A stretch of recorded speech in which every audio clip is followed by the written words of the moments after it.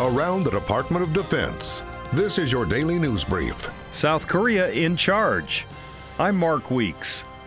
Defense Secretary James Mattis welcomes South Korea's defense minister to the Pentagon, where they signed a document to ensure continuity for the future Korean-led Combined Forces Command. During today's security consultative meeting, we signed our mutually declared alliance guiding principles, a document which paves the way for clarifying the conditions-based transition of wartime operational control of our combined forces. The U.S. military has been in country since the war with North Korea ended in 1953, and the future command will continue to use the combined might of the U.S. Republic of Korea alliance. In signing this document, we also reaffirm the continued presence of U.S. troops stationed on the Korean Peninsula in fulfillment of U.S. commitments established 65 years ago in our Mutual Defense Treaty.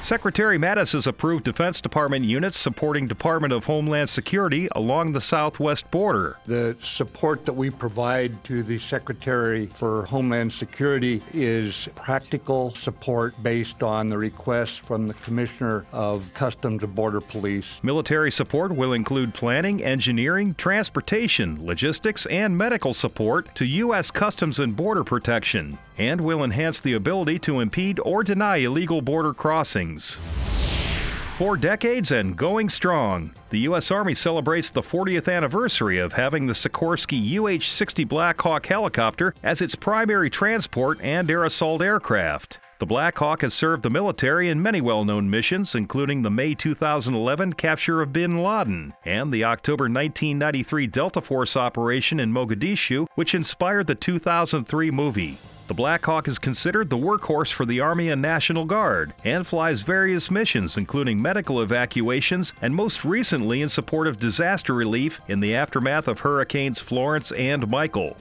That's your DoD News Brief. I'm Mark Weeks. For more stories about your military, go to defense.gov.